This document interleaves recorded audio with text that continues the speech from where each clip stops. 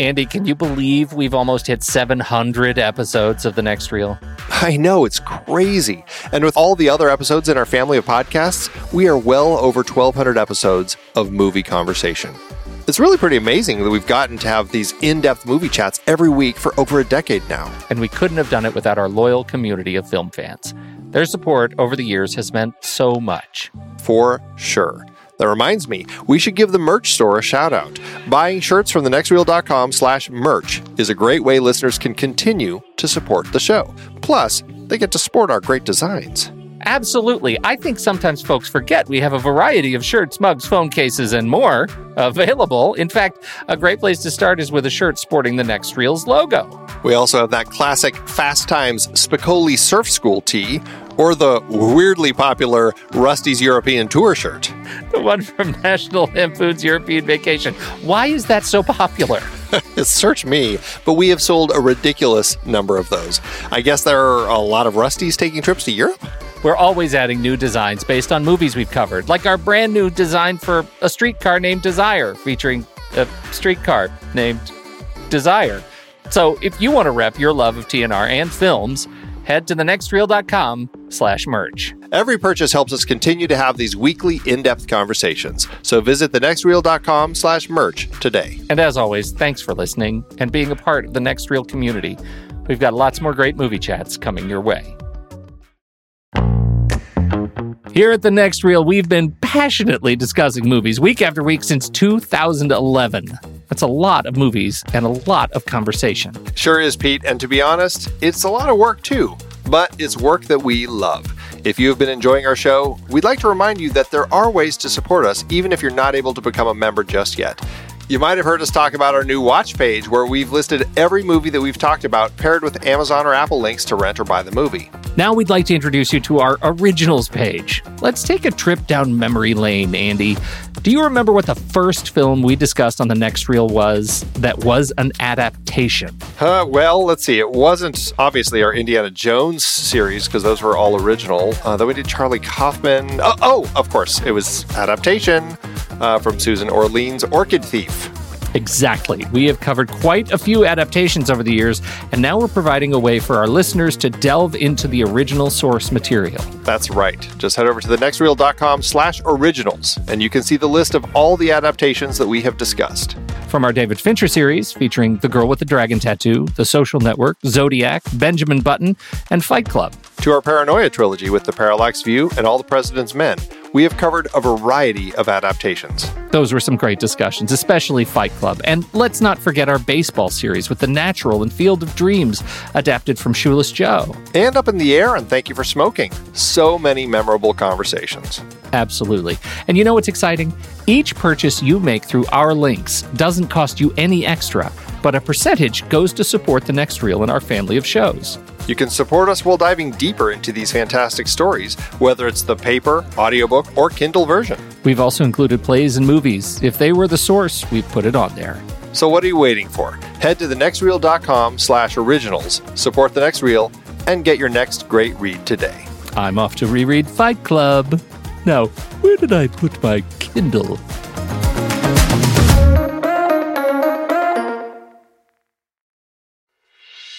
I'm Pete Wright. And I'm Andy Nelson. Welcome to The Next Reel. When the movie ends, our conversation begins. In just a matter of seconds, you're going to hear a classic episode of this show from back in the day when we called ourselves Movies We Like. It took us a while to settle into the show's format, so you'll notice some differences as you listen to these episodes. For instance, it takes us a bit of time to actually get into the conversation about the movie. Things like that. But we're still proud of the conversations about the movies themselves, and we think they're worth keeping in the library. So enjoy these episodes from our back catalog. And you can become part of our Discord community, learn more about the show, and find out how you can become a supporting member at thenextreel.com. So thank you, everybody, for downloading and listening to The Next Reel. We appreciate your time and attention, and we hope you enjoy the show.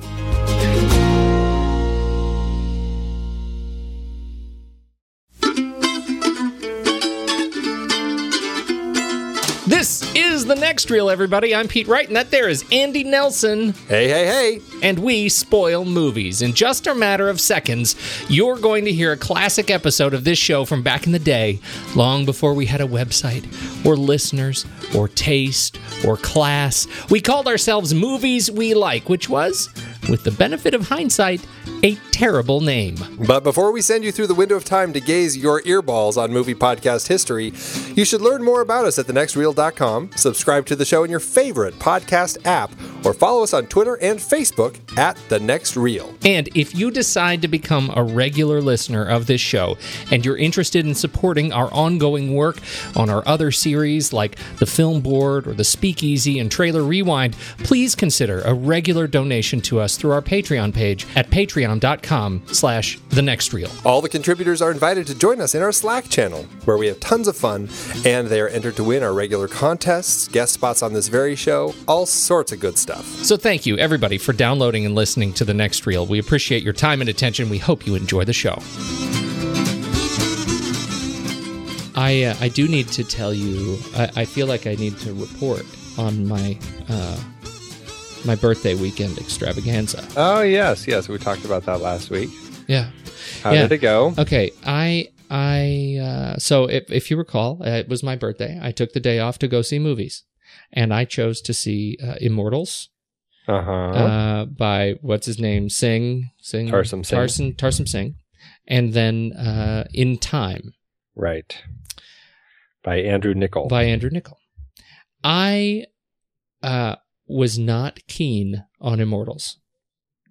Really, I was not keen on it on many levels. Okay. But the thing that I found so hard to get past was it just looked cheap. Oh, interesting. It just looked cheap. And what really struck me was when they would switch to Mount Olympus, and all of the gods would be sitting there in their bikinis, and they would be, looking down on Earth, and you could see the visible mask tracing around the CG sets. The CG sets looked like something from the news sets that I used to work on, in 1998. That, like, oh my goodness, we can do a CG green screen set. This was stuff that we would see at CES and at RTNDA, and this was like it looked like first generation bitmap texture mapping. And I just felt like that was cheap. It was cheap in every way that 300 was not. Interesting. And so I had a really hard time. It's like if you read, I know you teach, and so I teach as well, and I read these batches of papers that I get sometimes from folks, and if they are not well edited, right? If you can't read them, then you never actually get to the point of being able to have a conversation about substance. Sure. And I found myself so distracted by just the look of Immortals that I really had a hard time even getting into the film. I found myself just sort of shrugging my shoulders at the end, saying, "No, I probably should have seen something else." What really bummed me out, I was a huge fan of the cartoon when I was a kid, the Dungeons and Dragons cartoon. Oh, sure, that adaptation, and they had the Eprian bow in Dungeons and Dragons, the energy bow. Yeah, I don't think it was quite the same bow. No, but it was that whole thing. Obviously, it was. I had kind of forgotten about that. Inspired by the sort of paladin bow, and I that's like a bow and arrow kind of thing I fantasize about, and I was totally let down by that. Like, they just hardly even used it. I mean, there's that one dramatic long shot where he shoots 4 times and knocks down those 4 guards, and that's something. But I just found myself totally underwhelmed. I wanted more Labyrinth. And the Matador, Minotaur. I mean the Matador. The Matador was totally out of context.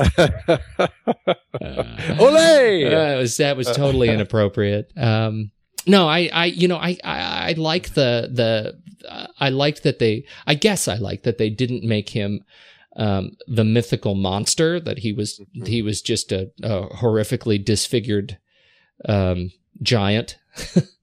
With the helmet. crazy Yeah. had help. Yeah, that was. So I really liked that, actually. I thought that was really a unique spin on it. And then how at the end they kind of you have this statue of the fight, which is just a man with the bull's head, which is kind of how it's been passed down. I thought that was an interesting way to look at how a myth gets created. That was right. That's exactly right. And that was going to be my comment. I'm glad you said that, because I was so bitter about the rest of the film that I felt like I'm not giving that twist much credit, because that's exactly right. That's how a myth gets created. I thought that was pretty cool. Yeah. And I like the look of it. I mean, I thought personally, it like the production design, regardless of whether the CG was perfect or not, I thought it had a very unique palette across the board, and the costumes, like everything, just looked really interesting. I did find it not necessarily effective as far as like, if I were going into battle, would I wear an evil bunny rabbit helmet? I don't know. But but I thought they looked cool. And you got to ask yourself, is Mickey Rourke, is that dude blessed or cursed at this point in his career? Yeah, right. I'm leaning toward blessed, and then you see him in that getup. I don't know. Okay, so In Time. Oh, well, let me tell you about Immortals. Here's the problem with Immortals. They made such a big deal about the fact that it was from the producers of 300 that I came home after it and I turned on 300, and there is no substantive comparison that you can make between the two films. Yeah, there's no between the just the general production design, the execution of the production design is not of the same caliber. Well, I think what people look for is just, when they say 300, the average person may just be thinking, oh, big fight scenes, rippling abs, lots of half naked people, and those, two-dimensional, fight scenes where you ramp up and down with your speed. Yeah. As far as like slow-mo fighting and all of that. I mean, but even that, I was expecting some full-on, what is it? The camera, oh, see, it escapes me. The Viper, is it the Viper that's the 1,000 frames a second? It's one of those. Yeah, I mean, I was expecting more of that. I was expecting more of that, and there wasn't as much of that. I mean, it was just run of the mill. I mean, it just felt like a little bit more. I expected 300. I didn't get that. That was my problem. So I mean, we could talk about that all night long. In Time was for my day, it was both better and far worse. I'm so into the concept of that film. Like, I was in it. I think it's so cool. The whole concept, I buy it. I buy it as a metaphor for the classism that is going on in this country, and I buy it. I totally buy it. And the first act and the third act, I could totally buy it. And the second act, it came right off the rails. Had no idea what the movie was about in the whole thing. I mean, there's that transition for the protagonist from the ghetto to, to the highbrow kind of area. It was like there was that 15-minute sequence of driving through gates that led to 45 minutes of, I don't know what I saw. It was like the Fresh Prince of Bel-Air, back to back, very special episodes. And then it came back to the movie and it was Robin Hood again. Yeah. I feel like it was just, I want to see that movie again. And I want to see a second draft.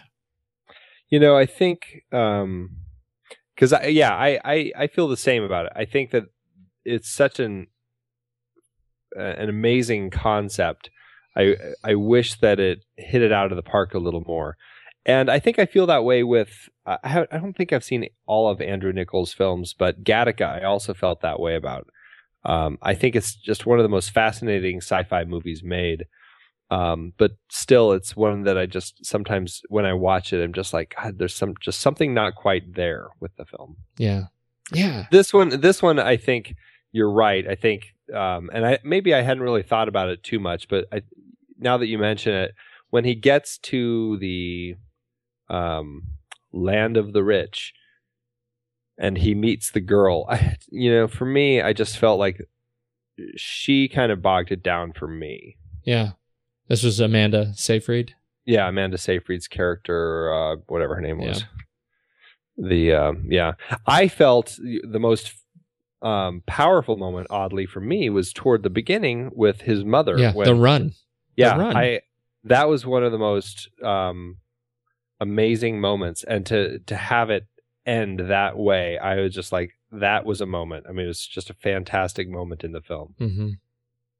Totally. It really, really set it up well. Yeah. It felt like, it felt very episodic. Like this really was 3 back-to-back half-hour, episodes of something. And the second one was not that great. I like how they wrapped it up at the end. The run at the end, mirroring the run at the beginning with his mother was nice. I like that they end up at, Robin Banks. I like the Bonnie and Clyde kind of Robin Hood twist. I like that. Yeah. That felt good to me. I just felt like it was one of those, I just wanted more, and I was disappointed as a result. So on the day, I give it a solid 3 stars. I really buoyed by the sci-fi concept of In Time. That's my day. Yeah. 3 stars because In Time had a good thing. It pulls up Immortals. Oh, well, good. Yeah. I'm glad that worked. Yeah, that was good. So let's talk about Charlie Kaufman, can we? Yeah, let's talk about Charlie Kaufman, and while we're at it, we can throw in Donald Kaufman as well. What's the deal with that guy, Donald Kaufman? She hates me. She's disappointed. I could see it in her eyes when we met. I've got to stop sweating. Oh, she looked at my hairline. She thinks I'm bald. She's thinking I would never in a million years sleep with this guy. We think you're great. Oh, thanks. Wow, that's nice to hear. To begin, coffee would help me think. Coffee and a muffin. I'm going up to Santa Barbara this Saturday, and I was wondering. Oh. I'm sorry. So I'll just be right back with your pie then. Drum roll, please. I'm gonna be a screenwriter, like you. I'm putting in a chase sequence. So the killer flees on horseback, cops after them on a motorcycle. And it's like a battle between motors and horses, like technology versus horse. Okay, so we're talking about Adaptation. Adaptation from 2002. Walk us through the specifics of Adaptation. Of the plot is basically takes place in the real world for the most part. Although I guess you could say it's an imagined version of the real world that Charlie Kaufman came up with in his struggle to figure out how to adapt this novel, The Orchid Thief by Susan Orlean. He couldn't figure. He was in real life. He was hired to adapt this book, and couldn't figure out how to adapt it because it's kind of one of those not really adaptable books. He, instead of trying to adapt it, he decided he was going to write the script about him trying to adapt it. Which, when you hear that, it sounds pretty outlandish. And, he's even said that he was afraid to tell anybody what he was doing, so he just did it because he knew that if he told them that this was his idea, that they would have just immediately shot it down. So he went and did it and turned it in, and obviously everybody loved it. So here's this story about Charlie Kaufman trying to adapt The Orchid Thief, with now his twin brother Donald living in his house and driving him mad, and who on the way decides he also wants to become a screenwriter, and is the sort of guy that you just don't want writing screenplays because they're the sort that end up as the completely nonsensical action thrillers that we all end up seeing trailers for time after time. So yeah.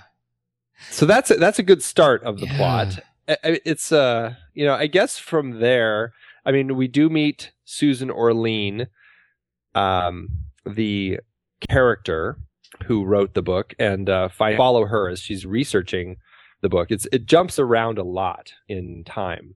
So we jump back 3 years earlier when Susan Orlean meets her subject, John LaRoche, down in Florida, as he's trying to find this very elusive orchid called the ghost orchid down in the some swamp in Florida, the Frakahatchee or something swamp. I don't remember what it's called. You do great service to the tribal leaders of the Frakahatchee. What is it? It's something like that. I don't know. I got it. Anyway, it'll get there. So they go to the so in this version of Susan meeting John LaRoche, she kind of falls for him in this way. LaRoche introduces her to this drug that he creates from the ghost orchid. They crush it down and make this drug that the Seminoles have as some ancient tribal drug that they extract from the flower. And they start taking this drug, and they totally fall for each other. She starts posing naked on his porn site, and just I mean it's completely outlandish, and it's just brilliant. That's okay. All right, go ahead. Finish your sentence. Well, I was just going to say, in the meantime, Charlie's brother Donald, who has now decided to become a screenwriter and does much better mingling with the Hollywood crowd than Charlie does, is working on this script called The Three, about these three people: a cop, a killer, and a woman. The killer kidnaps the woman and the cops after them, but in reality they're all the same person. It's just completely ridiculous story. And the Charlie is so stuck with this story that he gets his brother to help him because he feels that maybe his brother will be able to help him out. And there's a visit with Robert McKee, the world-renowned screenwriting expert who speaks around the world. And gosh, what else? I mean, it's kind of a tricky one to talk about. It's extremely difficult. I'm like hearing you spin. Kind of, yeah, I am kind of spinning because I'm like, what really would I say next? Well, because okay. So there are two real concrete, I think, timelines going on, right? I mean, there's the 3 years prior and the present day. Yes. Right. I mean, those are our functional kind of parallel timelines in terms of the story. Right. The 3 years ago timeline, that's when Susan Orlean is researching her book, meets John LaRoche, falls for him, starts doing the drugs. Susan Orlean is a person who's, not happy with her life, and through John LaRoche, she's finds somebody who is excited about, who has a passion and follows it. Yeah. She feels that she's never done that, and so kind of does that through him. One of the things that is so fascinating to me about this movie, I remember it. I had only seen it a couple of times, a long time ago when it first came out, right? And because it came out, we've already said when it came out, right? When did it come? It was 2002? 2002. Yeah. All right, so it came out in 2002. I remember seeing it right when it came out, and I saw it again sort of, shortly after, but I haven't seen it in years. And so I'm watching it again. I realized that there's so much of this. I'm really interested in your perspective on this question. There's so many turns in this movie that reek of writer's block exercise. And knowing that Charlie Kaufman was dealing with such staggering writer's block that took him, years to actually get through the script that he was contracted to write. Mm-hmm. It just makes you think, okay, all right, now, so the third act is just peppered with these unbelievable twists that are written into the script that to get the characters moving out of whatever unbelievable twist that they happen to be in. From the point where Donald gets shot, I think, Donald gets shot, there's the car accident, there's the Chris Cooper's character getting eaten by an alligator. I mean, those things happen one after another, and you just sit there watching, how did this slip by, and how is he possibly getting me to enjoy this? Like, how is he able to make this anything but camp? And yet I find myself riveted by it. Like, it's absurdist theater that I like. And I'm curious how would you have graded this screenplay if you were grading a student who turned this into you? Well, that's a tricky question. It's hard to say, but if you it's one of those screenplays where if you read it wrong or you're not in the right mindset, it's entirely likely that you may not catch what he's doing, and you may look at it and go, "Oh, it's just, so cliche. It's all the cliche things happening in this story." But when you see what he's really doing, and when, I've talked to people who really just didn't like this movie because they felt the ending was just so cliche. Like, and I'm just not sure if they really got it, or maybe they did get it, but they felt that it was too self-referential. I'm not quite sure what didn't click for them. But for me, what happens is he uses the cliches and all of the stuff that you see happening in the third act of a film. The car chases, the dragging them out to the swamp to kill them, the chase through the swamp, the reconciliation scene, one, like you were saying, it's one after the other. One gets shot, the self-sacrifice, all of that stuff that just keeps happening and over and over and over again. It kind of it works really well because right from the beginning, he's telling you that that's not what he wants to do. And then through his character, I think what changes it for me is when his character sits down and chats with Robert McKee in the film, played by Brian Cox. Brilliant. The actor. Yeah, Brilliant. It was just so perfect. Robert McKee, spells it out right there. He says, this is... You can't make that movie. I mean, he very specifically says, why would I want to see that movie? Why would I want to see it? It's just, it's not something that people would want to see. And, when they're sitting down in the bar afterward, he says, you just wow them in the end. Whatever it is that you need to do, just make sure you wow them in the end. And it is so self-referential, and it is just pointing a great big finger at what you're about to see. Yeah. But because he's pointing that finger, and because it's the writer pointing that finger, and because they don't play it up like all cutesy, like, oh, look at us, look at us doing exactly what we, we're just saying we shouldn't do, it ends up working really well. Yeah, I think he does. But here's the sort of corollary question that goes with that. Do you think Kaufman would have been able to make this movie if he hadn't already done Malkovich? No. I don't think he... well, it's very likely that he wouldn't even have been offered the chance. If you're saying he was offered the chance as kind of an unknown, or as somebody who's kind of come from TV, because he did. He came from TV in a weird way. I mean, the Dana Carvey show. He did a lot of weird, strange. But it was all weird stuff that feels to me like he is making movies that are out of his God oeuvre, right? Like, right? Like he's making movies that were not personal to him. He was writing scripts that were not personal. It was sketch comedy. I mean, I know people who celebrate multiple sort of genre, and that's fine. But but the trick here is that he was would he have been able to get this movie made, to participate in this movie the way he did, if Malkovich hadn't been the movie that it was? Right?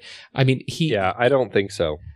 I don't think people would have been able to say, oh, we get it because of who you are and what you've done. I don't think there would have been the full understanding of it. I think in order for this movie to have been made the way that it was made, it had to be him, and it had to be after being John Malkovich. That's an interesting contrast to some of the other movies we've talked about, right? Where you end up with, the other movies we've talked about, right? Raiders, where every one of those movies had a whole bunch of different people come in and out, working on the script. Right. And this is a movie that, like it or not, where it succeeds because it is a singular vision from a guy who is a singular visionary. Yeah. No, I don't. This is not a project that I could ever envision somebody collaborating on with him. No, except for Donald, which we have to say in quotes. What's the deal with Donald? I think what is great about Donald is it's the first completely fictional character that's been nominated for an Academy Award. That's so brilliant. I just love that. I think it's just so genius. And credited as the co-screenwriter, and that's he's taken on. I wonder if he has like a social security number, and it was a really it's like, how does the WGA go about paying him for that? Yeah. It's a really interesting way to create multiple sides of a character, of the Charlie Kaufman character, and writing this, I can see him struggling with, how am I going to get across this internal battle I have with wanting to remain true to the book, but also this outsider's perspective of wanting to look at what typically would become of the book if anyone else was to try to adapt it. Yeah. Yeah, there are a couple of crazy aha moments in this movie for me. Mm-hmm. I think the first one is when he actually hits his first breakthrough, where and this is this is going to seem like a non sequitur, but I'm going to come back. I promise I'm going to come back to Donald, where he hits his first aha moment, where that the movie he's writing, he doesn't know how to get there, and you kind of are vaguely aware that the story that he's about to tell is a story that's going to loop back on itself. And he has that conversation with Donald about the snake eating its own tail, right? And he picks up his recorder, and he starts talking into it, and he starts scripting as he's talking what he's saying into the recorder. Uh-huh. Does that make sense, right? That sequence, that late night cold sweat sequence, where you become a participant in the story that he's telling by virtue of the fact that he's telling it about the movie that you're watching, right, was one of those moments that you sit up and say, I just got punched, right? That was the first one. But the second one is how it deals with this issue of sort of multiple personality syndrome in the creative process. Yeah, right? Which is, very valid. Crazy.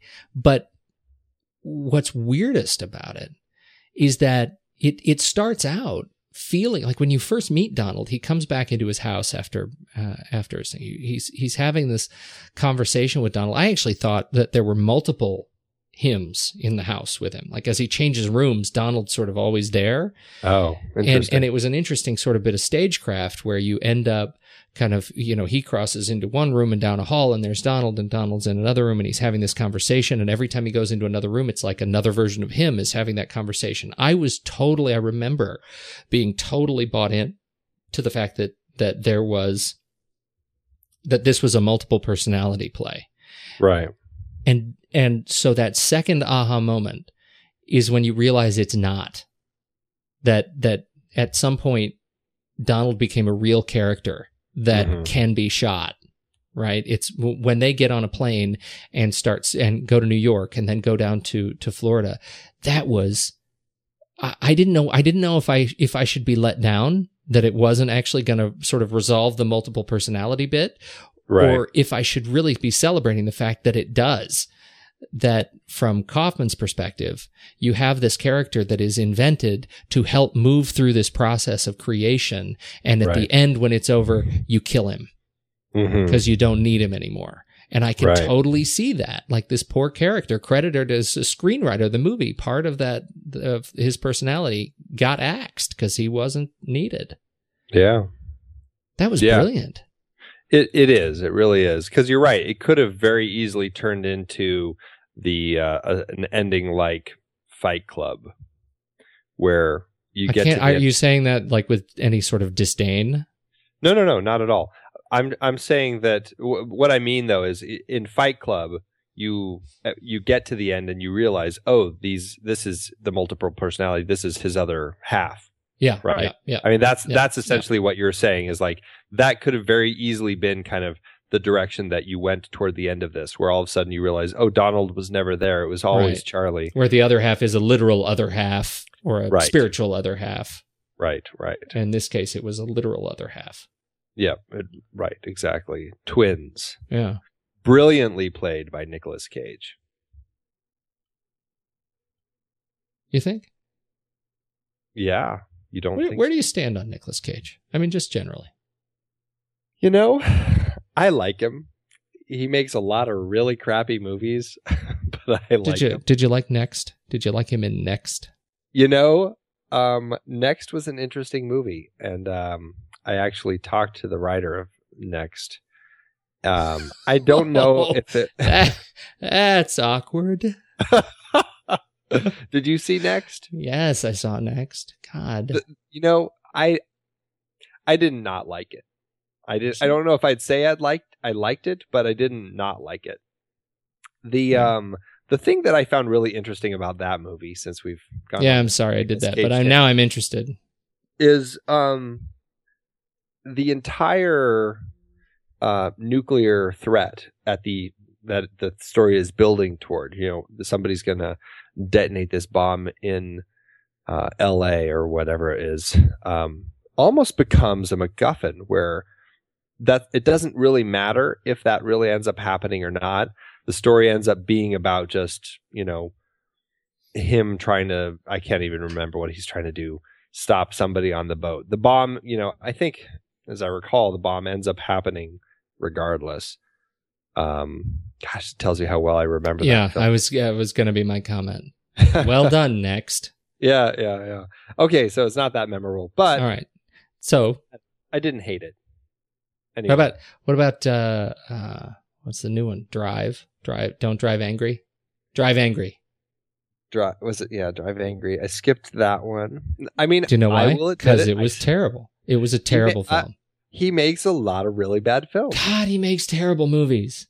But ever since Moonstruck, I think there are, maybe I can count them on one hand, the number of movies that I really liked that he's in it. This is one of them. I do. I think he did a great job in this movie, and it what is a largely, you know, an extremely challenging role playing twins. And, you know, playing them subtly. Tom Hanks was originally going to play that role, or the two roles. Yeah. You know, as a Tom Hanks fan as I am, I never knew that until I started looking at this. I did my research on this one. I had no idea. What a trip it would have been to have Tom Hanks in this film. This is one of those cases where I think Nicolas Cage was the right man for the job. I really I feel he embodied that awkwardness and like the kind of that self-hate that Charlie Kaufman had, kind of that constant banter with yourself in your head. Yeah. Nicolas Cage just does that so well. Nicolas Cage, there's another actor that I'm thinking of that I would have loved to see in this movie, and it's gonna make me crazy. What was the movie, the wine movie that I love so much? The wine movie, Sideways? Sideways. Paul Giamatti? Paul Giamatti. This was a Paul Giamatti movie to me. And in fact, when I think about it, when I think about this movie, even now, as we're talking about it, I picture Paul Giamatti playing that role. Interesting. Yeah. Interesting. I can't- don't see him doing it. Oh man. Okay, but the I wanted to get to Chris Cooper. Yeah, who won an Oscar for this film. I mean, genius performance. There's so much going on with John LaRoche. I was blown away by what he did with it. Blown away. Yeah. It was it was a standout performance to the for me that ended up overshadowing Meryl Streep, who is always fantastic. But is one of, I mean, I think this is just a genius performance that has so much humor in it that I don't know if she does that much stuff that has as much humor in it. No, she doesn't. It's very different for her. For her, and see, we're already sidetracked again. But for Meryl Streep's character, what I like so much about her is that, she is it's this middle-aged woman who is sort of rediscovering her own sort of youthful sexuality through this crazy rabbit hole, right? This is for her. This is the Alice in Wonderland story. Yeah. Very, right. that's her storyline. Yeah. And how that interacts with really Chris Cooper's kind of Mad Hatter, is so beautifully done. Yeah. Chris Cooper, the arc for Chris Cooper is kind of fascinating for me, right? Because they first of all, they build him up as this, they dress him as someone who is, not to be taken seriously. Missing 4 teeth, he refuses to get them fixed. Ends up, the way he speaks, the way he looks, the car he drives. I mean, everything about him is meant not to take seriously. The way he thinks of himself and talks about himself. Right, right. The way he jumps from business to business, and one day he's in flowers, the next day he's in porn. Yeah. And it all leads up to sort of that moment when they're wandering the swamp together, and she starts to discover, I think the way I read it, that she starts to sort of become aware that he is full of it. Yeah. That he's lost. He's gotten them lost together. And then they happen to stumble on the orchid. Right. What is that moment for you? Is that a moment that moment when she looks back and she says, it's a flower? It's just a flower. Yeah. What does that moment for you represent in the film? Like, what is that an important moment? Yeah, it's a big moment, for a character at that point who has been so set on finding this way to follow this passion that John LaRoche exhibits.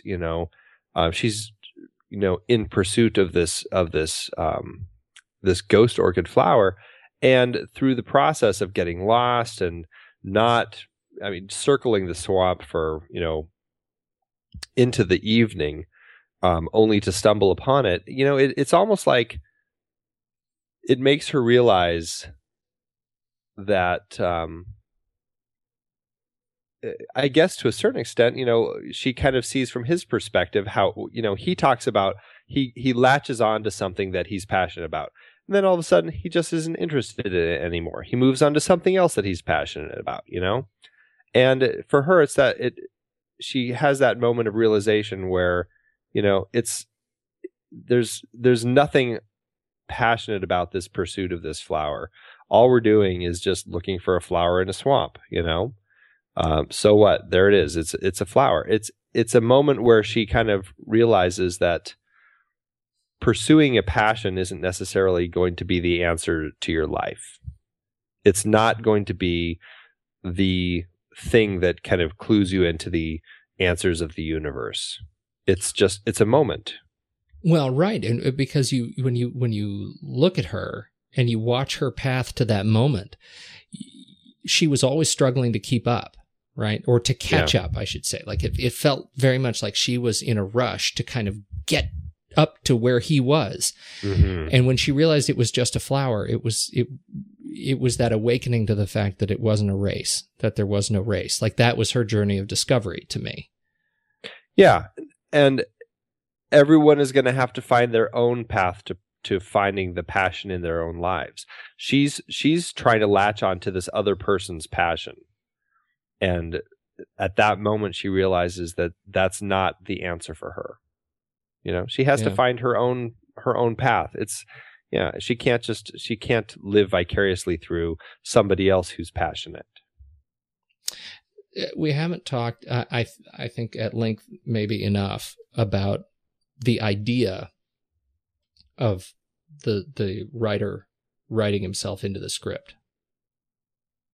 Yeah. Well, yeah, and not just writing himself into the script, but writing himself into the script, writing himself into the script. Yeah. I mean, it's really...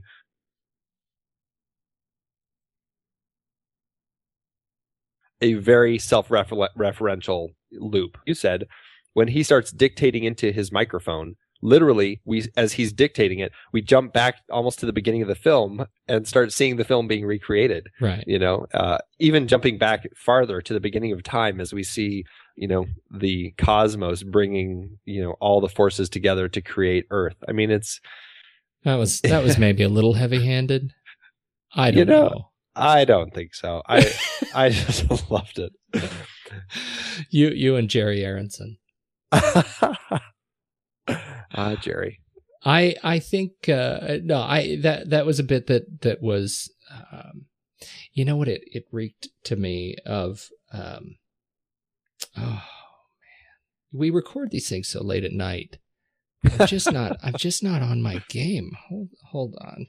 It's later for me, bucko. That's only because Oregon is one of the backwards states that does the daylight saving. I hate daylight savings. Hunter Thompson, right? Mm-hmm. This in so many ways is inspired by Hunter Thompson, you know, and the Great Shark Hunt and the whole sort of Gonzo gestalt of being a media personality that injects himself into the story. It takes not just an observational but an active role.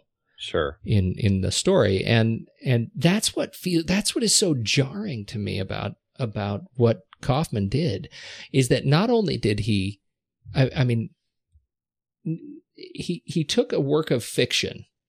He was hired to adapt a work of fiction that exists, right? Right. I mean, I could go read this book, The Orchid Thief, by Susan Orleans, right? She's those people are real. Right. John LaRoche, they're all real. They're all real people. And then he gets so screwed over in his own head by this process that he writes himself in and starts talking about the process of writing. And so then we get into the loop. But at that point, we're still documenting the real process of writing this, of adapting this script and how hard it is. Right. And then he fictionalizes it. Yep. The third act didn't happen. Well, even into the second act. I mean, I don't think, I think there's a lot going on that didn't really happen. Wholly fictionalized. Yeah. Right. Right. I don't know why I'm so hung up on this, and I don't know why this is an issue, but it just feels to me like this is a movie that has somehow is a victim of the Mad Hatter sort of personality disorder. And I wonder who, I just kept thinking, what does Susan Orlean think of this movie? Like, does she feel at all victimized by the fact that her movie never got made? Well, you know, it's funny. I actually just watched a video of her. There I am ill prepared. Somebody asked about that and what she thought of it. It's actually on Charlie Kaufman's website, beingcharliekaufman.com. She was thrilled at the idea that Hollywood wanted to try to adapt her book, even though, you know, she acknowledged right there, she's just like, I'm not quite sure how you're going to do it. I mean, I don't know if you're going to have to put car chases into it or what, but she said, but that's your problem. I'm not going to worry about it. I'll just get paid for it. And then when she got the script, she's just like, well, I can't let you make this. I mean, I appear on a porn site, you know, there's like all these things. She's just like, what are people going to think of me? And so she was absolutely terrified of this movie getting made. And it took them, some conversations to talk about what they were trying to do with it. And yes, we're taking liberty with who you are, but people are, hopefully going to be smart enough to catch on that it's not really, based on a true story. This isn't really how everything went down. And, I think she ended up getting it. And from her interviews, she sounded like, nobody ever actually started believing that she appeared on porn sites, and people still respected her as a writer. And she I think that she found that there is that separation between the movie world of her life and her real life, and was fine with it. I just made the connection that I go through fits and starts of watching Colbert, the Colbert Report, and I just made the connection that she wrote the Rin Tin Tin book. I had no idea. She was just on Colbert just last month, doing a book tour on the Rin Tin Tin dog. She did the biographical history of the dog actor, actor Rin Tin Tin. Yeah. Oh, okay. Interesting. Susan she also wrote the article that the Surfer Girl movie Blue Crush was based on. Oh, you're kidding. That's fantastic. Yeah. Life's a swell. Adaptation. Yeah.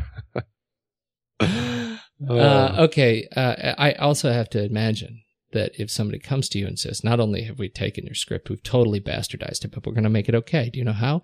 Because of Meryl Streep. You are going to be immortalized by Meryl Streep. Right. Think about that. That, I think, is, makes you feel pretty good. I don't know what I would think if someone said Meryl Streep is going to play me in a movie. I might think it was a little strange. No, you get Paul Giamatti. No, knowing Meryl Streep, she could pull it off pretty well. I can't believe you're not going to say anything about Paul Giamatti. Paul Giamatti, I'm not even going to go there. No, it was a thing. I was expecting a thing, but you didn't. I was stuck. I was stuck on Meryl Streep. What can I say? I can imagine. Meryl Streep, she's a classy lady. She's the Iron Lady. You know what I always think of with Paul Giamatti? What?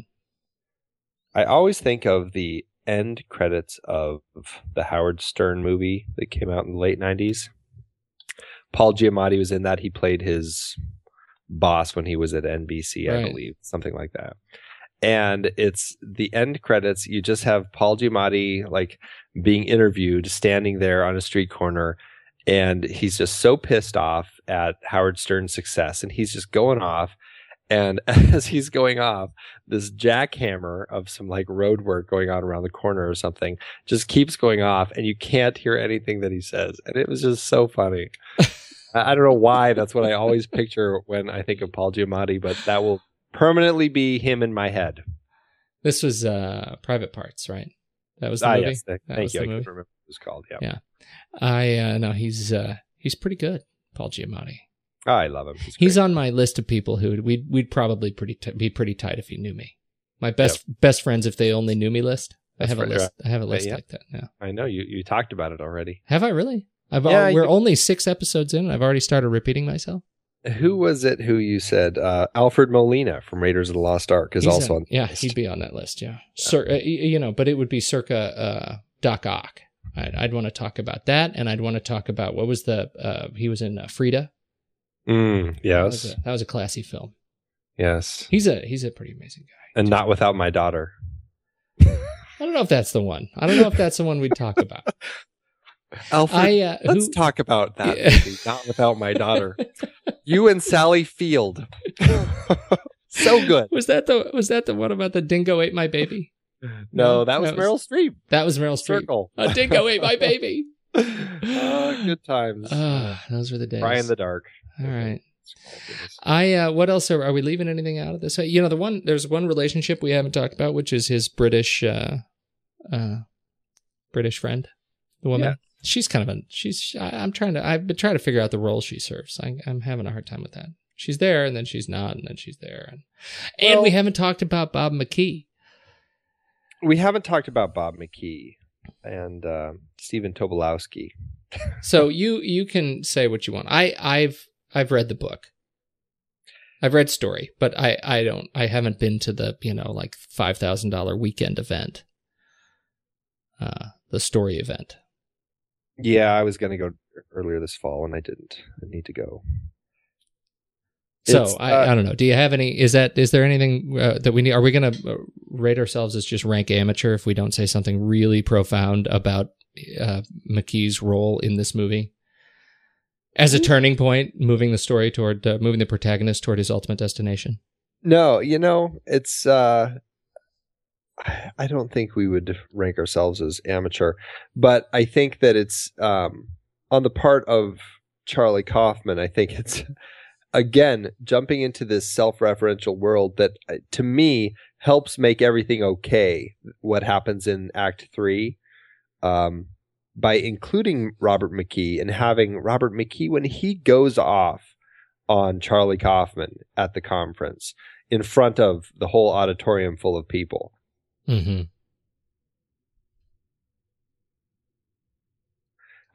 About, how his time. I don't know. I haven't seen McKee, and I would happily pay to go to his conference if he really does that when he's talking to people, because it's just crazy. It's so outlandish, but it's a genius way to talk about what makes a good story.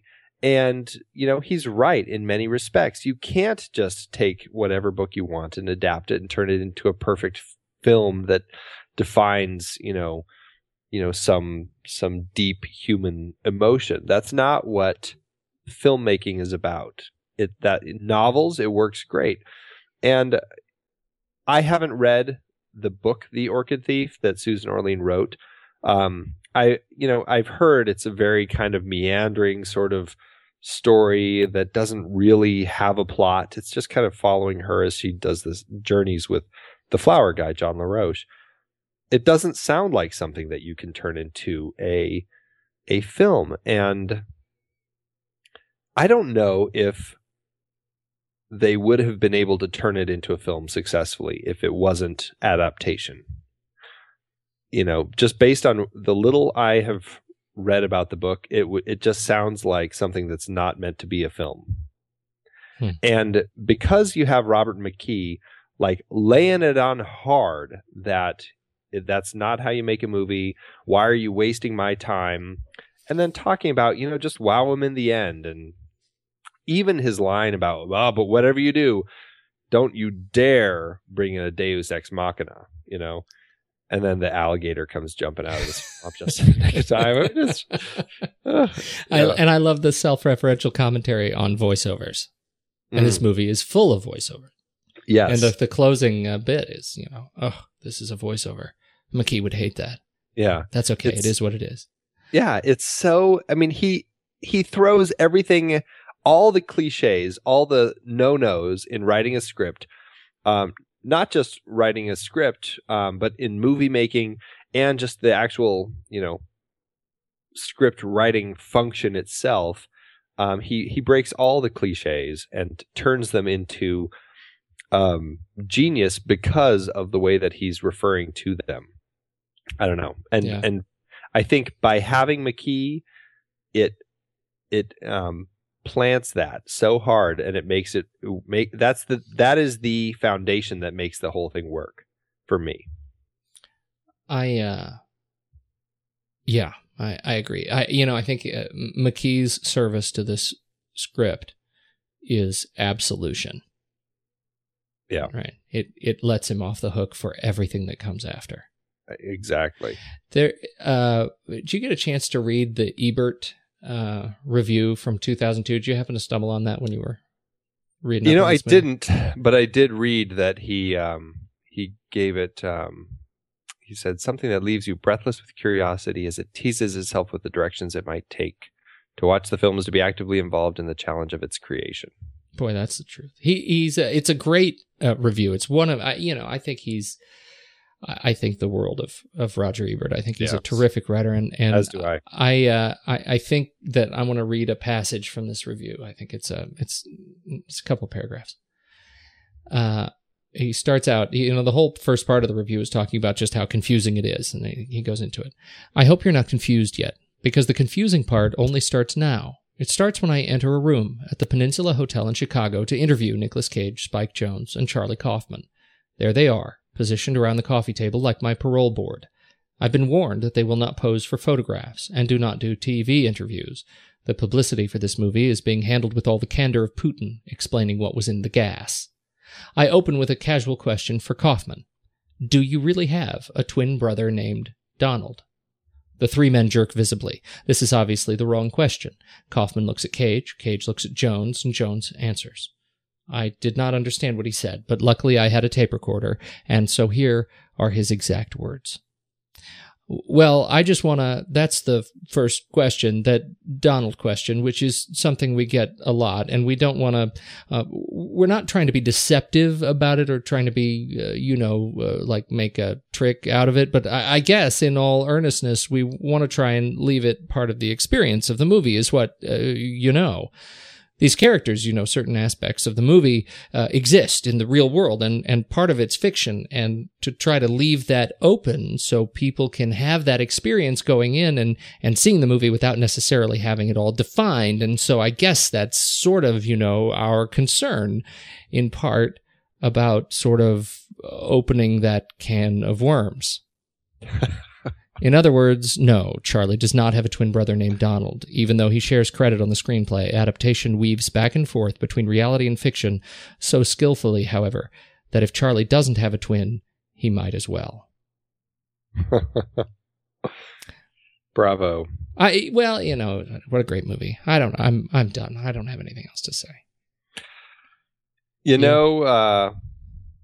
I just like to always acknowledge Stephen Tobolowsky every time he's in anything because he's just awesome. Do it. And he was in this, even though apparently his scenes got cut out.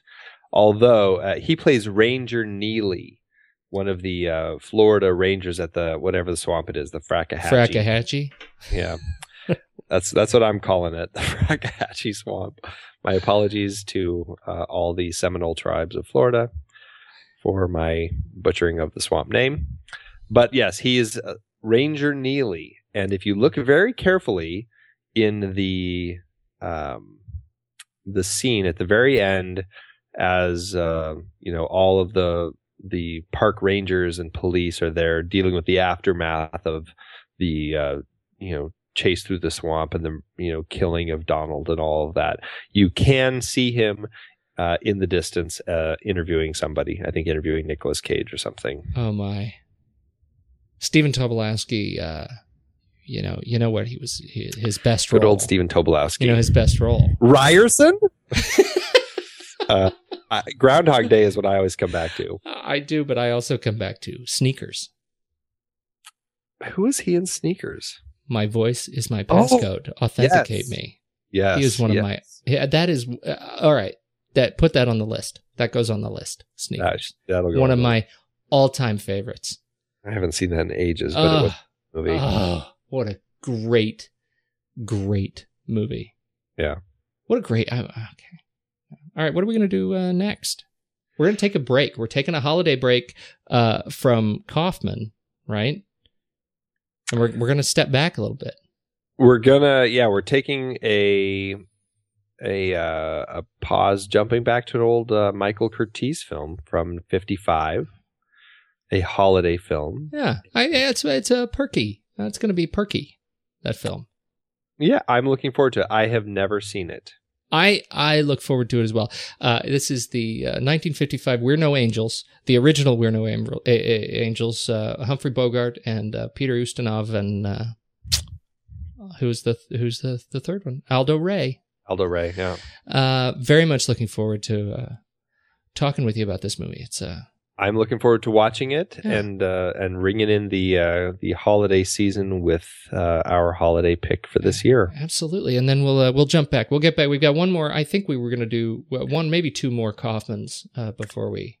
We were talking about definitely else. One, and you mentioned you wanted to throw in Confessions of a Dangerous Mind, which I'm game for if you want to see that. I know I enjoyed it when I saw it. So. I do. The more I think about it, the more I think maybe I don't need to see it right now.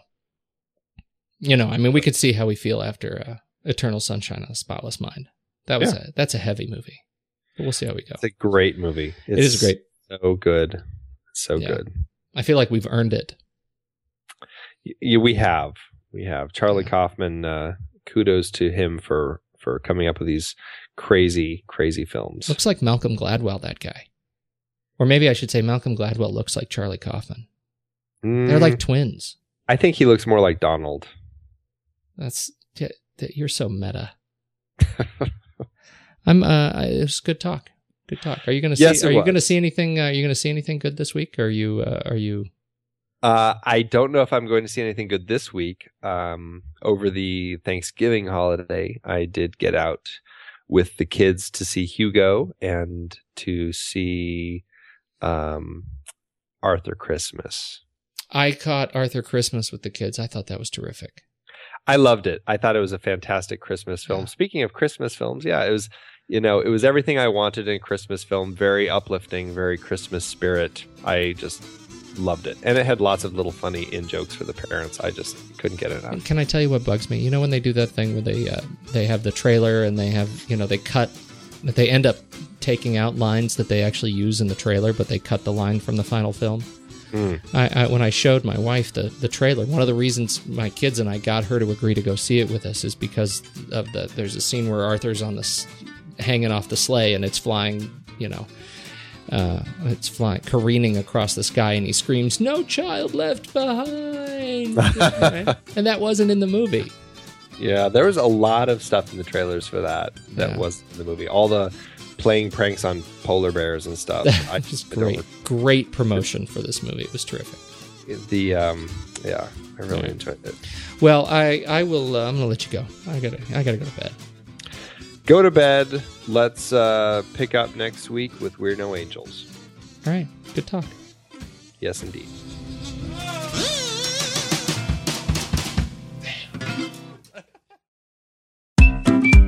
I've been podcasting since 2006. In that time, I've tried countless hosting platforms, but in August 2022, we switched to Transistor to power all of our shows here at True Story FM, and it's been a game changer. I love the Transistor allows unlimited podcasts and storage without extra charges. We can publish so much content, and we do. If you want to start up a podcast, do yourself a favor and host your show on Transistor. With their one-click publishing, you can get your new show onto all the major podcast directories effortlessly. And their website builder lets you quickly build custom sites for each show. The detailed analytics are invaluable too. You can access all kinds of listener data anytime. Oh, and the versatile players allow you to embed episodes anywhere to reach new listeners. Plus, the team behind Transistor is super responsive and keeps making the platform even better. After using countless hosting services over 15 plus years, Transistor has been, hands down, the best podcast partner for us. If you want a hosting platform to take all the worry out of getting your podcast out into the world, go to thenextreel.com/transistor and check it out. Support our show and support your own show by going to thenextreel.com/transistor. Start growing your podcast today.